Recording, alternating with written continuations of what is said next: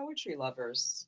This Father's Day, give the gift of poetry with Father versus Sons, a moving, funny, and richly illustrated book from the iconic Beat Generation author Herbert Gold and his twin sons. Father versus Sons, a correspondence in poems.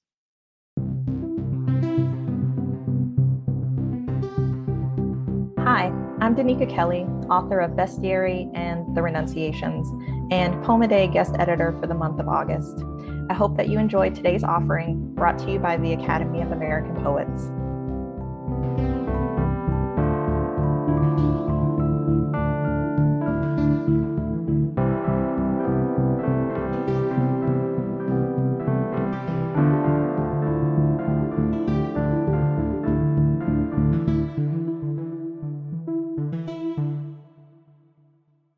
This is Destiny O. Birdsong reading I Go Back to Myself, April 2014. And every time I say this is the last time, now that we know what travel can grift from the body. She is naked as I am now, but drunk, in bed, the place dark, the bamboo blinds like split brooms. A few weeks before, he'd slipped in using his key, skittered the dog waiting at the top of the stairs, watered the mums he'd left on the counter, put away the wine. He doesn't mention coming to the room and she can't remember. But this night, every courtesy is whittled to her littlest part. It's radical pink for once, indistinguishable from everything.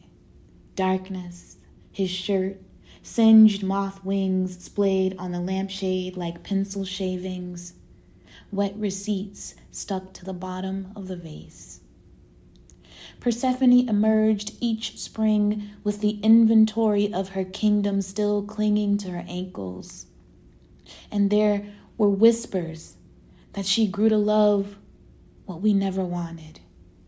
Swollen Easter fruit, its uninvited flesh blue as the vein bisecting the corridor of my inner thigh.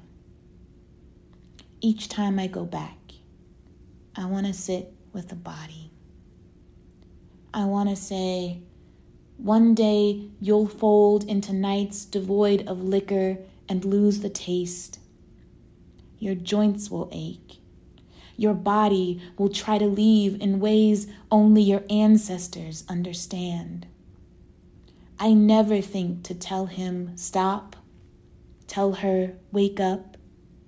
She's still afraid of other women, endings, and the dead.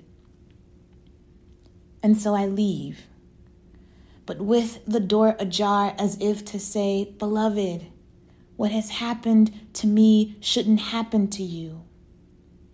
But until it does, there is nothing I can tell you.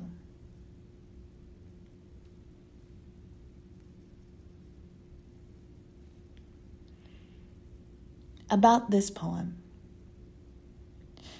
Every so often, a poem I've read years before drifts to the surface of my brain and I'm obsessed with it all over again. This happened last fall with I Go Back to May 1937 by Sharon Olds. For several months, I'd also been drafting this poem, picking at it, then putting it away. But the next time I returned to it, I did so with Olds' narrative structure in my head. I asked myself, what happened? What could have been different?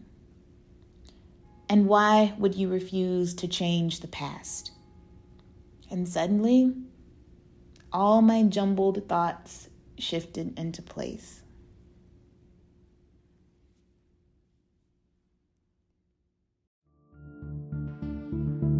Poem a Day is the original daily poetry series featuring new poems by today's poets. Produced by the Academy of American Poets, this free digital series is made possible by you, our readers and listeners. Learn more about Poem a Day, and, if you can, please consider supporting this work by visiting poets.org/give.